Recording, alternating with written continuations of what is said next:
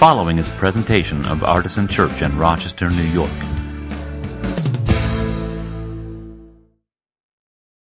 Good morning. All right, a reading from the Gospel.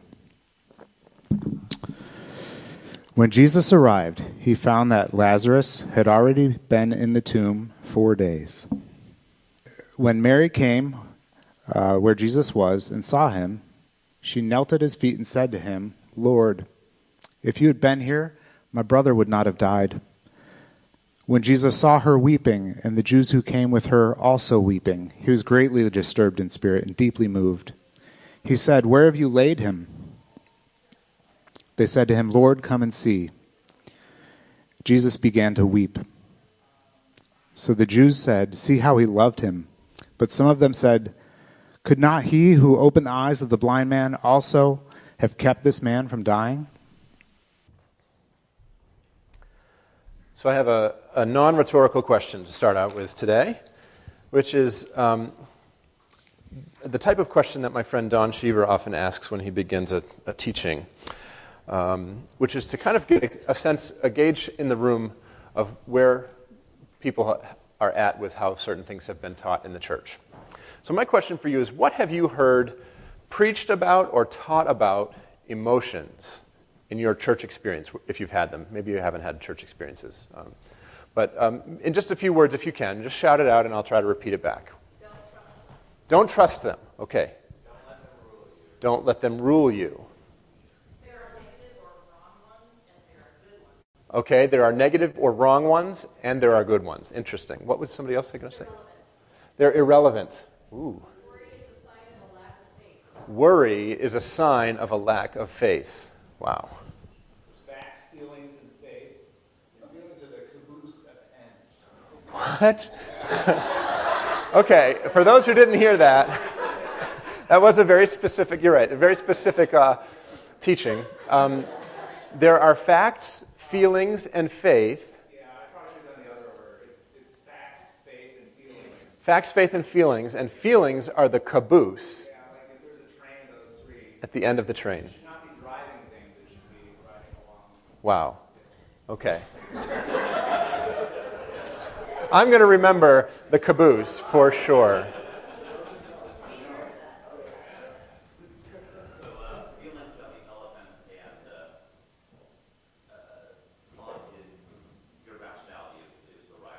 Sure.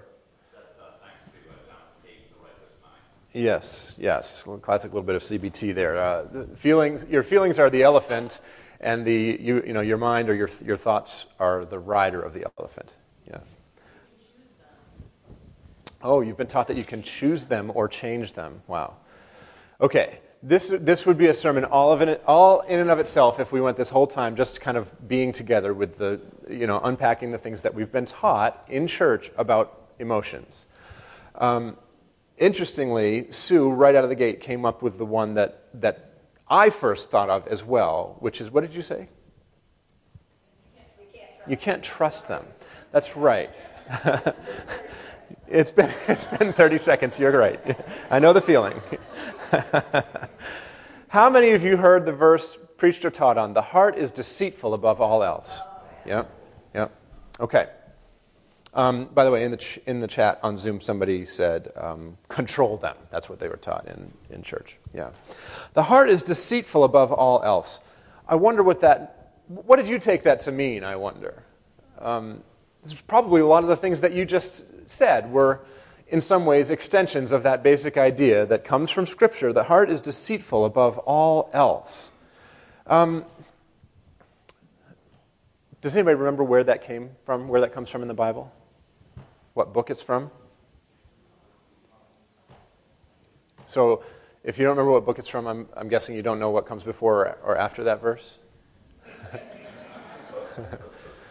Let's take just a minute and do this work, okay? Because it's important to do this work to unwind verses like that. And I do think that verse, the common application of it, needs to be unwound. This is actually Jeremiah 17:9. Now, we're not going to put the words of this text on the screen. I'm going to encourage you to take out one of the Bibles that are in the seat pockets, or if you have your own Bible, you can also Google Jeremiah 17 and go to verse 9 and the results that come up. Page 628, by the way, in those red Bibles, if you have one. In part, the reason I don't want to put it on the screen is because I want you to see something visual on the page. Right? Because the first thing that I notice when I look up Jeremiah 17:9 is that it's right in the middle of a long indented section. What does it mean when it's indented? It could mean that it's a quotation. Absolutely. Quote, by the way, is just a verb. It's not a noun. Sorry? A poem or a song. Often that's what it is as well. Right? I would also tell you that sometimes indentation just means like this part is special. Right? But those are the basic things. It's a quotation from somewhere, it's poetry or a song, or it's like a special thing, right? And sometimes it's more than one of those. In this case, you can see that that verses 9 and 10 are kind of grouped together. Do you see that on your page? Right? What does that mean, by the way? Oh, there's no Bibles back here. There's one over here.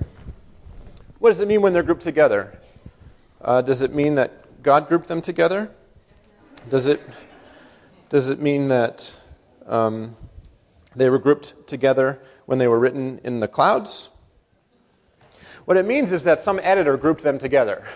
Okay? I don't disagree with the editor necessarily, but it just happens that the people who edited this version of the Bible put it together with verse 10. So we have here, the heart is devious above all else. It is perverse, who can understand it?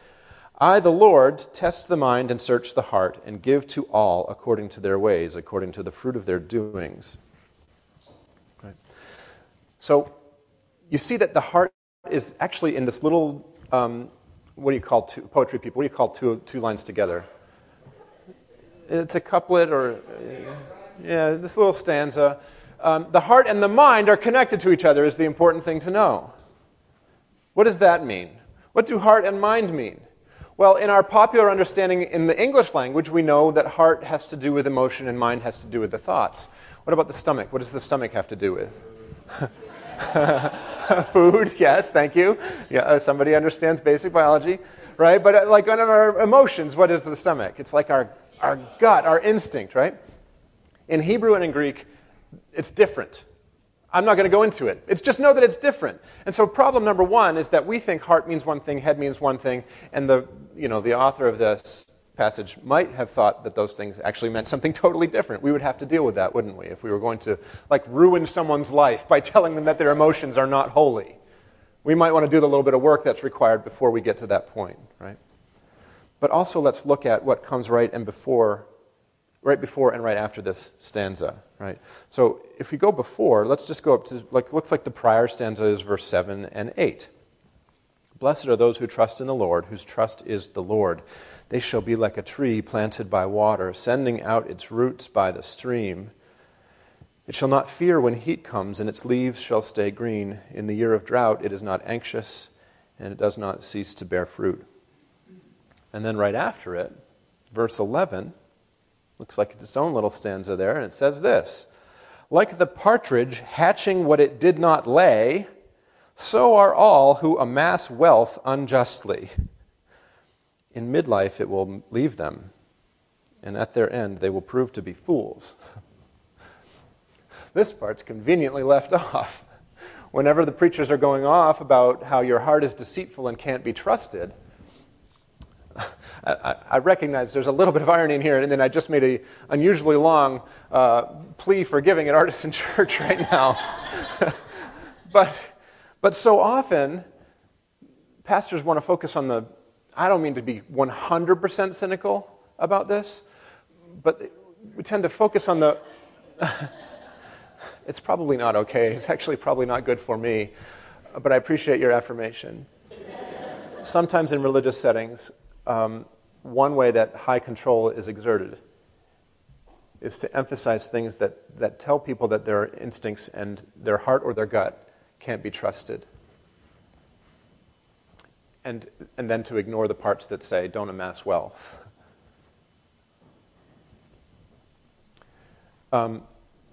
Do you see how if you read even just Jeremiah 7 through 11 instead of just Jeremiah 7:9, you get a much more colorful and complicated palette of ideas? All right, that's all I wanted to say about that. I'm not preaching on Jeremiah 17 today, exactly. Today we are continuing in our series called Recovering Prayer, which has been all about trying to expand our understanding of what prayer even is and what it can be. And I hope that this series has been helpful to those of us who have felt a difficulty in prayer, especially if that difficulty has come after a season of doubt or questioning. Seasons like that can make it very hard to pray, can't they? Either because we're not even sure who we're praying to, if there is even a who to pray to, or because we're not sure that prayer makes a difference in the way that we used to be sure that it made a difference, or because our whole theological framework has changed and we haven't really figured out where prayer goes in that structure anymore. But my encouragement to you this week is the same as it's been all throughout this series, which is that if you have been through one of those seasons and found that you cannot pray anymore, it's possible that what you really need is to expand your definition of what prayer even is. Just as one example that comes to mind that's not in my notes, my spiritual director, Sister Sheila, has often said to me, sometimes just playing your guitar is prayer, Scott. I'm like, no, it's not good enough. It's not spiritual enough. It's not religious enough. It's not Christian enough. It doesn't have any words. She's like, she's very nice, but what she effectively says in a very kind way is like, chill out, bro.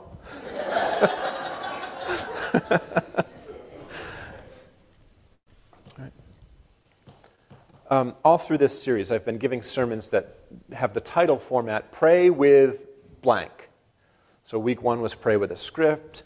Week 2 is Pray with your ears. Week 3 is Pray with your community. And today we're going to talk about praying with your emotions. And here I hope that we can recover not just one thing, but 2 things.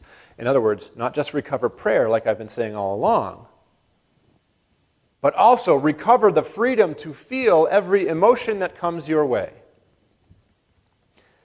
Freedom from the religious judgment and spiritual self-deprecation that so often will accompany your feelingest feelings. My premise here, I'm going to lay it out right at the beginning. I usually like to be more mysterious. But my premise is that the full range of human emotion is legitimate based on a fuller reading of the Bible. In other words, getting beyond just that one verse that we talked about or the verses like it. The full range of human emotion is legitimate if you are willing to read more than just one verse of the Bible. And then that it can actually transition us into a new, expanded version of what prayer can look like. So let's go through it. The obvious place to start, in my view, when we think about a biblical model of emotional expression, is the book of Psalms. If you spent any time listening to me preach, first of all, God bless you. You need a lot of help probably. Unwinding the weirdness. But you know that I frequently remind you of the Psalms of Lament. And I tell you that they're a significant portion of the book of Psalms. In fact, nearly 1/3 of the book of Psalms could be classified as songs of lament. Right? What is a song of lament? Well, it's a song that cries out in anguish to God. These psalms contain not just expression of sadness, but also of many other emotions that we might classify as negative or unwanted emotions. Fear, shame, confusion, frustration. Sometimes the frustration is at the lack of answered prayers in the psalmist's life. All those things that many of you just told me, you were taught are not okay in church. They're right there in the book of Psalms. I'll add one more to this list of this incomplete list of emotions that can be found in the Psalms of Lament. Fury. How many of you skip over Psalm 137 when you get to it? If you don't know what it is, I don't necessarily encourage you to go read it right now. It's rather shocking. It's a psalm in which the psalmist, having been part of God's people who'd been conquered by the people who were not God's people, who had probably seen lots of violence done to their community, wanted to return that violence in kind, specifically by doing violence against little tiny children of the Babylonians. And I won't get more graphic than that, but the psalmist does get more graphic than that. Seems like this might be a good place to point out that while emotions themselves are morally neutral, the actions that might arise out of them are not necessarily morally neutral. And so what I would say about Psalm 137 is that feeling the way the psalmist felt in that moment, basically wanting to do to the Babylonians exactly what the Babylonians had done to the Israelites, that's a normal part of the human experience. And yet, as people of faith, particularly as followers of Jesus, who modeled nonviolence and taught it in every aspect of his ministry, we need to have something that stands between our emotions that make us want to say something like that and, the decision to make an action like that. The other thing about the Psalms, we don't need to dwell entirely on the negative here, is that they contain all kinds of positive emotions as well. Deep joy, utter delight, celebration, peacefulness. All of this is found in the sacred scriptures that we use as a guide for our Christian life. It's all there. And by the way, there's a lot more poetry in the Bible than just the book of Psalms that you could look at with a similar result. As one example, our call to worship today was from the book of Lamentations. Were you here for the call to worship? No shame if you weren't. But what it said is, the steadfast love of the Lord never ceases. Some of you know this verse by heart. His mercies never come to an end. They are new every morning, new every morning. Great is your faithfulness, O Lord. Right? Da, da, da, da, da, da, da, da. We're singing from the book of Lamentations. Talk about cherry picking, by the way, from just little bits of Scripture. The steadfast love of the Lord never ceases. His mercies never come to an end. They're new every morning. Is like this much of a whole chapter of non-stop onslaught of actual lamentation. Somehow we managed to put only that part into the song that we sing in church camps or whatever. I often say that if we were starting from scratch, taking all of the sacred writings that were available to us and deciding a new list of which books make it into the Bible, we would have a much thinner Bible. None of this stuff would have made the cut today. You know it, and I know it. We would have said that's unholy, that's not appropriate, that lacks decorum, it's not going to make it into the Bible. Well, too bad. The people who are smarter than us and wiser than us and more emotionally mature than us probably already made that decision. All right. So the Psalms of Lament and the other poetic parts of the Bible that include that type of emotional content, that's our starting point. The next place to look is, of course, at Jesus. Why? Not just because the answer is always Jesus. How long has it been since I told my Jesus Sunday school joke? All right, we have time. Little kid went to Sunday school. And the Sunday school teacher says, as she's gathering all of the kids together, okay, children, I'm thinking of something that's small and gray and fuzzy and has a bushy tail and it likes to eat acorns. What am I thinking of? And one of the kids goes, I know the answer is Jesus, but it kind of sounds like a squirrel. Isn't that fun?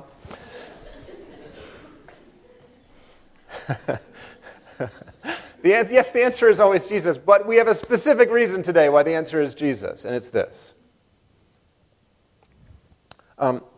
perhaps you, like I were raised with the idea that the importance of Jesus coming to earth as a human being is as follows. God came to earth as a human so that he could live a sinless life and then save us by taking all of the sins of humankind on himself. Familiar? Fine. Yes. And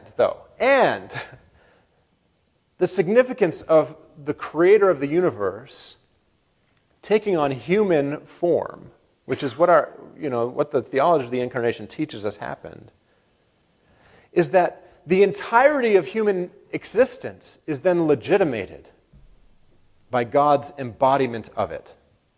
And that would include the entirety of our emotional experience. St. Irenaeus, a very, very wonderful second century theologian, said, "The glory of God is a human being fully alive." And we come into our own fullness, I believe, as God's people, when we are fully alive to all that it means to be human, just as Jesus was. And as you heard before the sermon today, Jesus, like any other human being would have done, wept bitterly at learning of the death of his good friend, Lazarus. You may also know the story of how in the Garden of Gethsemane, before he was to be arrested and tortured and crucified, Jesus was so distressed that he sweat drops of blood while begging God to let things go any other way than the way he could see they were about to go down. Or you might know the story of how Jesus became so angry at the people at the entrance to the temple who were cheating poor worshipers out of their money because they knew that they needed to exchange their Roman coins for temple coins, and they jacked up the exchange rate before the people could buy their sacrifices. Did you know that this is what this story is about?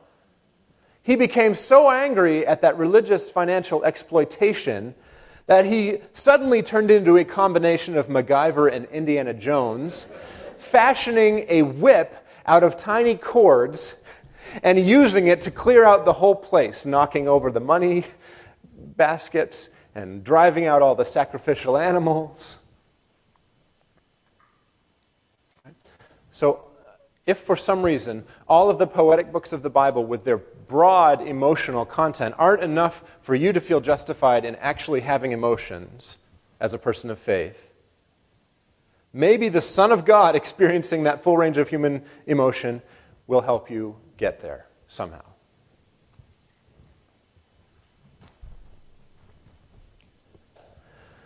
But as you think about praying with your emotions, there's one more barrier to it that comes to mind for me.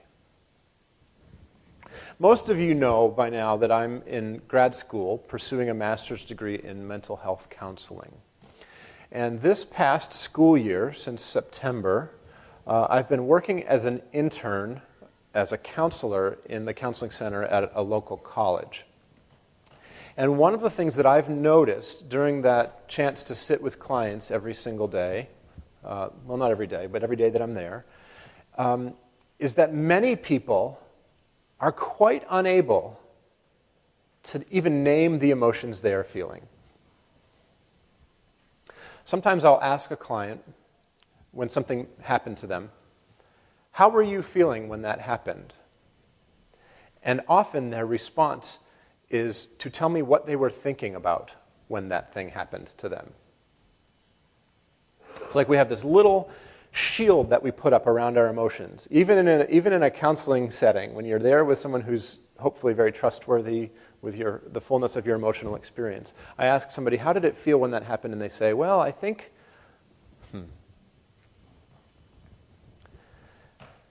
And as I've processed through that and tried to figure out skillful ways to help people kind of come closer to their actual emotional experience, one of the things that I've realized is that I have a related problem, which is that sometimes certain emotions arise for me, and then immediately, subconsciously, I define them as unacceptable ones, and I have this machine in my body that converts them into a more acceptable emotion. In my case, it's usually anger.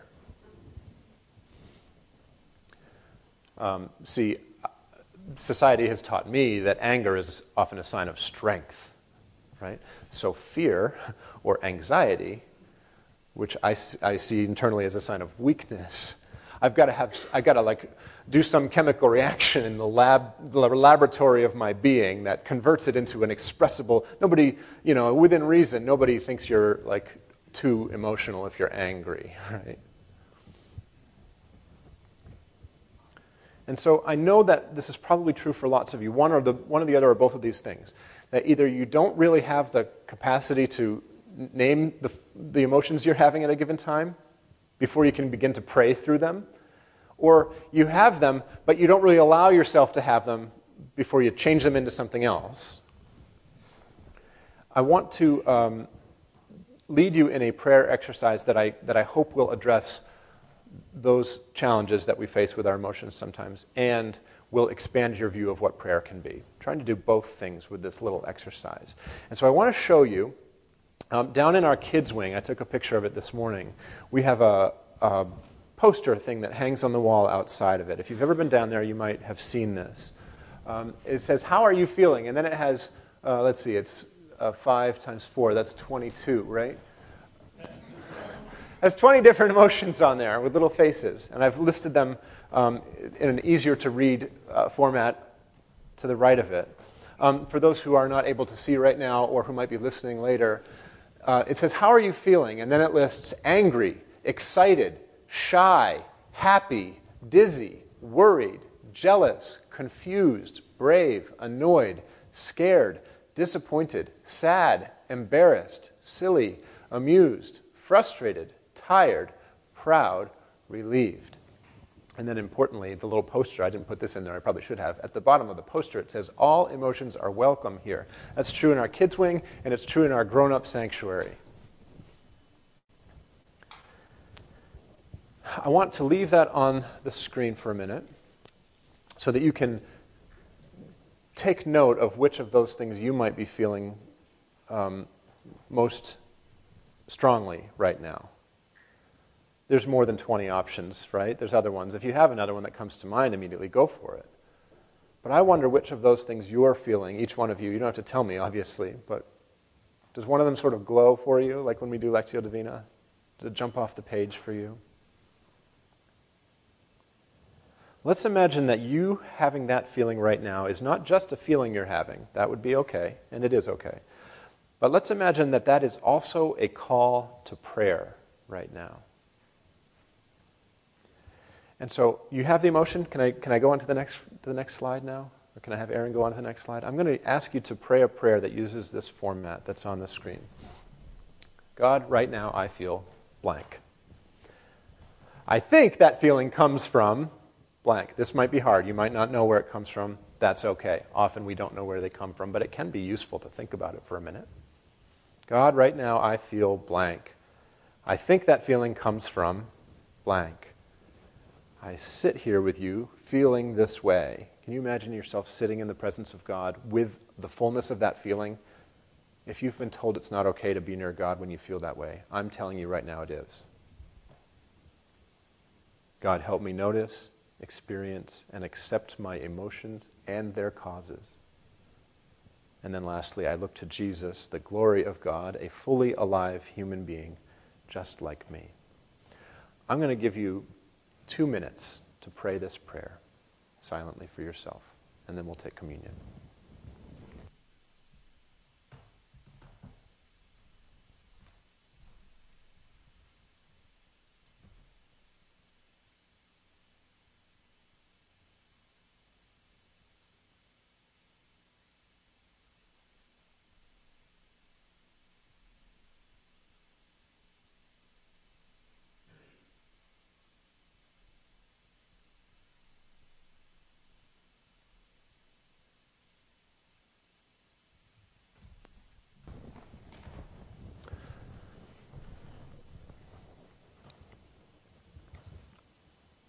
So I hadn't thought about what it would be like for me to pray that prayer after inviting all of you to pray it. And it was really interesting for me.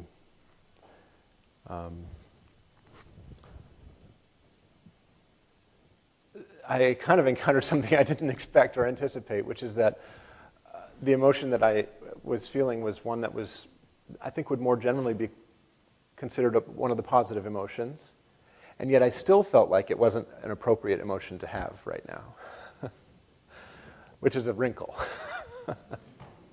It gets more complicated as you go a little deeper. I would love to hear, I wish I had time to hear from people who'd be brave enough to share what their experience of that prayer was like, but maybe if you had one that was particularly meaningful to you, you'll come and tell me about it after our service today. I would love to, and feel very honored if you did that.